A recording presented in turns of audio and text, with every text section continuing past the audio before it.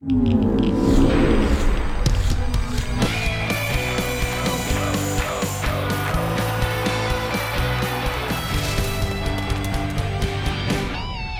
to another round of the Football Fridays in Georgia podcast here at Georgia Public Broadcasting. Thanks for accessing us however you are doing so, large device or small, mobile or stationary. Thanks for hanging out with us for another round of the FFIG. I am John Nelson here at GPB Studios in Atlanta, joined as always by mi compadre, mi co-pilot, and mi amigo down in the borough, GPB's Tommy Palmer. Tommy, what is up?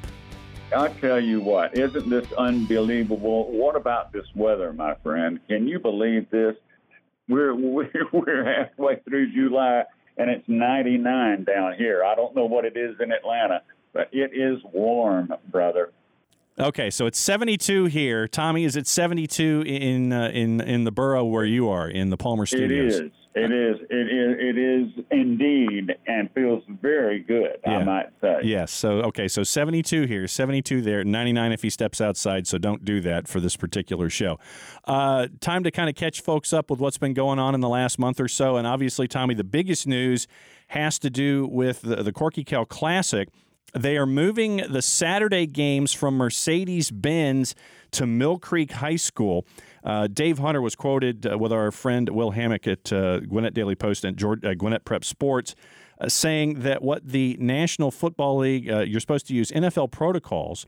Mercedes-Benz officials required to use NFL guidelines for operation and sanitizing, a process for the Kell organizers who pay a rent, obviously, for the building. Quoting Dave Hunter, they use NFL protocols, and it's not the stadium's fault. We could only have 6,000 people in there at one time. They wanted to take them out, clean the seats, let 6,000 new people in after every game. They wanted to do that after every game, and so they had to look for a new home for the Saturday games, and they are going to end up at Mill Creek. Mill Creek gets the 2:45 game against Parkview. So in the world of COVID-19, we've had one of the biggest events here in the Southeast and really in all of high school football slide over outdoors in late August. Yeah, definitely. And it's going to be warm, but, you know, it's warm at practice. It's going to be warm until October. We're somewhat used to it. And I think we really got spoiled at the Georgia Dome, John, to be quite honest with you. But now that that's in our rearview mirror, I think people have adjusted to playing in a lot of rain a year ago. Everybody had a good time, and I think everybody enjoyed what they were doing. Now, as far as the broadcasters, you'd have to let me in on Thursday. All right, so that's the biggest news. What else has been under your magnifying glass as you've been kind of keeping an eye on things around the state? Any particular programs or classes and classifications that you've been keeping your eye on here since we last caught up? Yeah, I can hardly wait for Region 1A to kick off or Region 2A to kick off with Brooks County dropping down from AA. I know. I didn't realize they were as small as they are because they played in that 1AA region over there for so many years, very, very well, as I may say, because they were runners-up a year ago to Dublin, who is one of the finest AA teams to come down the pike in a while. But I think with the loss of our friend at Irwin County and the change over there, I'm interested to see how they're going to respond. I know the talent is there. It definitely is. And you as well as I do, it was just a special year last year. Now, I figure there's probably 8 to 10 teams in Single A Public that a lot of folks will be looking at when it comes to the championship. Brooks, obviously, dropping down and being in the region of Doom in Region 2. Then you've got Dublin, who's dropped down as well. Then you've got probably the winner of the region game between Mitchell County and Pelham. Both of those guys, right. Just one of them will have to do it on the road. The 98 teams that will come out of Region 2 Single A that will be a part of the discussion. Obviously, you've got Don Tyson and Clinch. You've got Turner County that a lot of folks are looking at. And all of those schools in that region as well. So I think that there are a handful of teams that a lot of folks are looking at in Single A. I know that you've also been keeping an eye on what's going on in 6A and in 7A, especially in Region 1 with both, where you've got 2 Alabama coaches who will be in charge of the Wintersville Classic now. Is that not amazing? Rush Probst and the guy from Jamie Dubose, yeah, amazing. It's like, hey, what happened here? We closed our eyes for a minute, and now we got two Alabama coaching two of the top programs in the state of Georgia. And I know that obviously we're talking about things in a present tense because all of the discussions that we've had, and for those that would like to go back and listen to the interview that I did with the executive director of the Georgia High School Association, Robin Hines, kind of breaks things down with their Sports Medicine Advisory Council that meets on a weekly basis. And right now, it is a week-by-week thing, and they're keeping an eye on what's going on with all of the individual schools, all the individual areas, the states around them. And so, obviously, we're still looking at things in a present tense when it comes to looking at storylines coming up for the 2020 season. You know, that's amazing, and we're going to continue to look, and we're going to continue to see how things pan out with this. We're not really 99 and 44 100% pure on if we're going to have a football season, but we're going to take it as if it's going to happen because, you know, we're knee deep in practice right now, John, and everybody's getting ready to play a full schedule, I'm sure.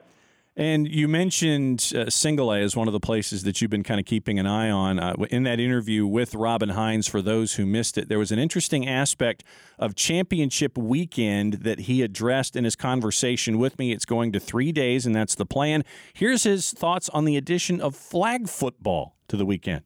We're pretty excited about it, you know, and we're excited about, you know, providing more opportunities for our young ladies, you know, and you know, through this 2-year process that has led up to this to being a GHSA sanctioned activity, you know, it's just grown by leaps and bounds. And you know, I'm not going to, you know, we've lost some schools because of the coronavirus, the COVID-19 thing. You know, people aren't that, you know, and this has also caused budgetary issues for a lot of our schools and that sort of thing. But we still have, you know, well over 100 schools that will be participating, and it'll be an area event.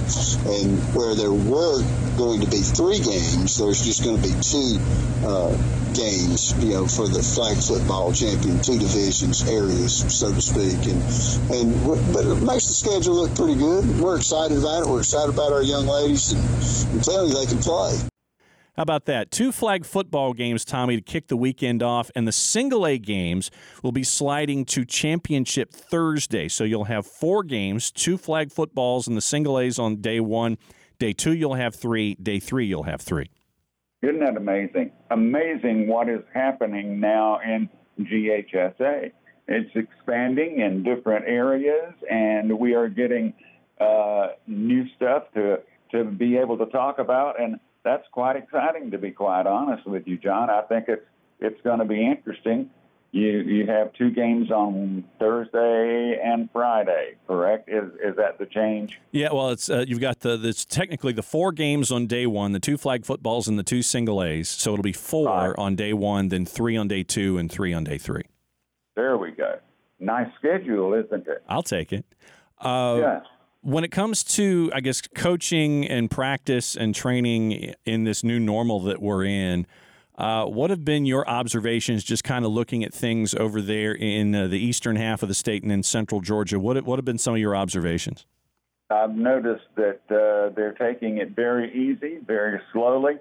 They're being smart, and that's a good thing. Nobody wants to run out here and lose 11 or 12 players the first day of practice, and that's just not going to happen. I think the coaches are in a situation where they know they have to tread easy if they want to play football this fall, and the coaches have done a wonderful job of really taking care of this situation. I don't think we've had any malfunctions whatsoever, John. Yeah, there have been a couple of positive cases. I talked to Brad Harbor where he had 1 case coming immediately out of dead week, and they shut it down for the remainder of that week.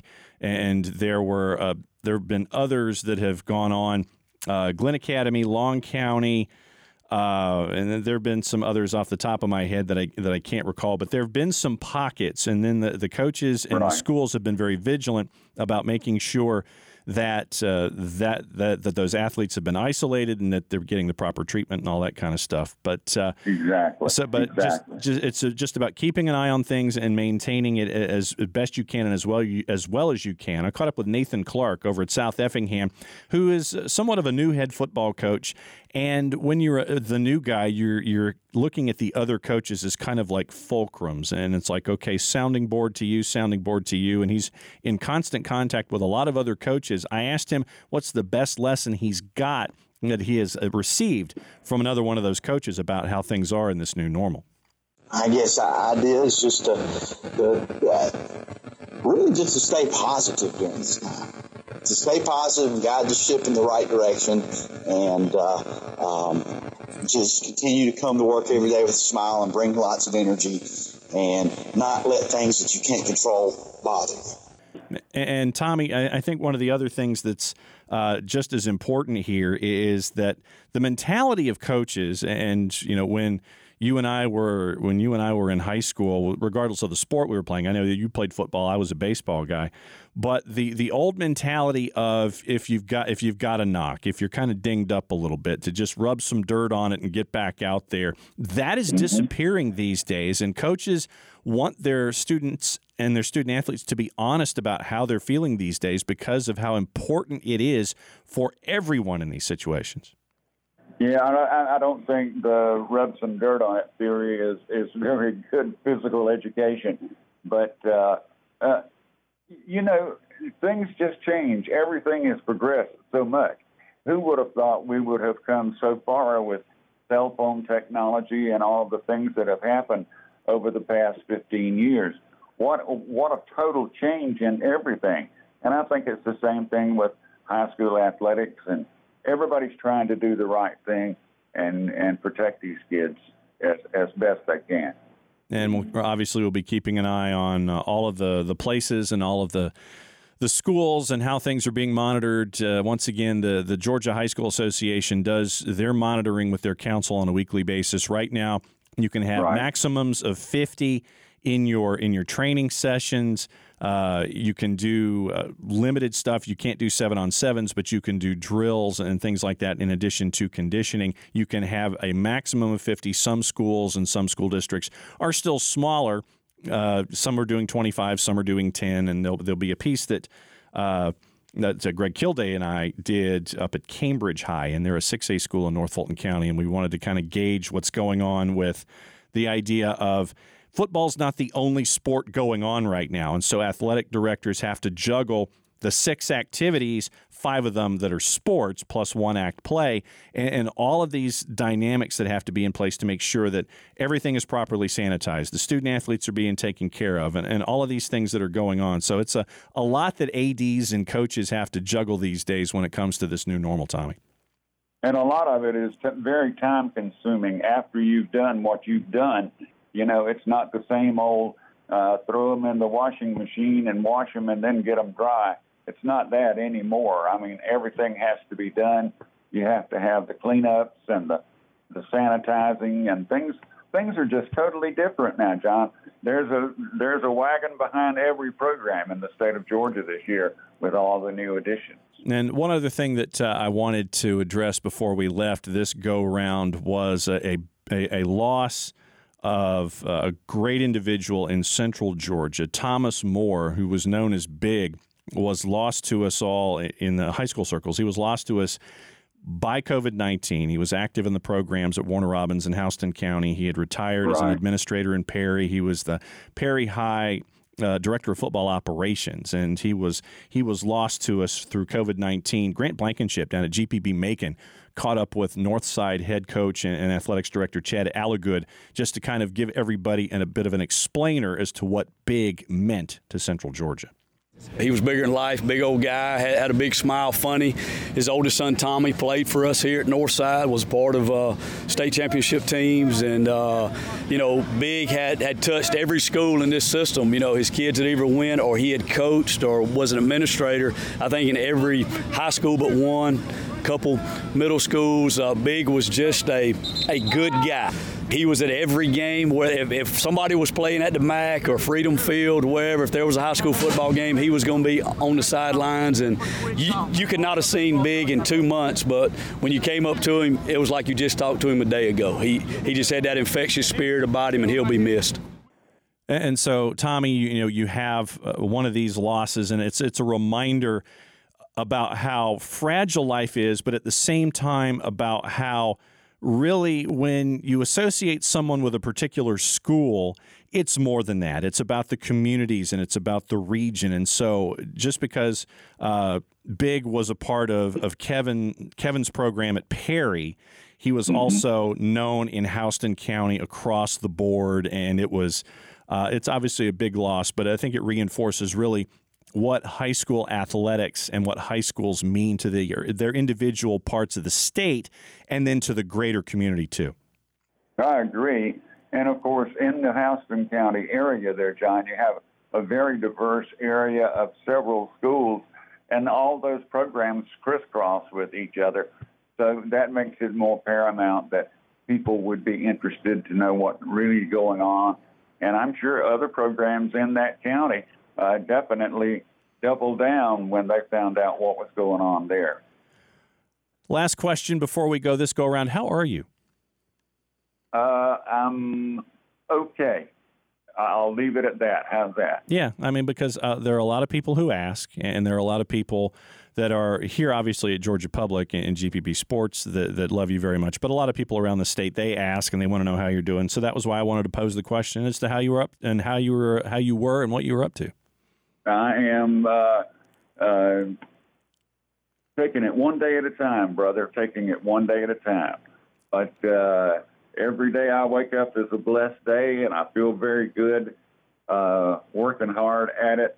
And your prayers and the people's thoughts and prayers and the people that have, just connected with me, it means a lot. So continue to do that. It's encouraging. This old player still needs a lot of prayer. But I'm hanging in there, John. Hanging in there, brother.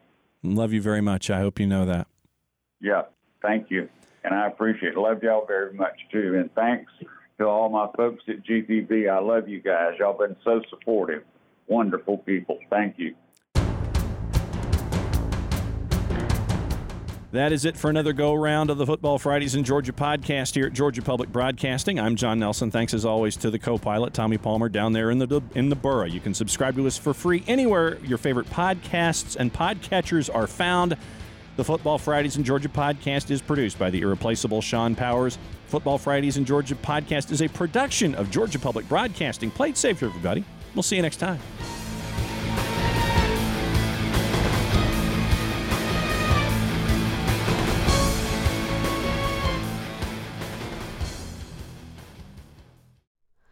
Hi, it's Terry Gross, the host of Fresh Air.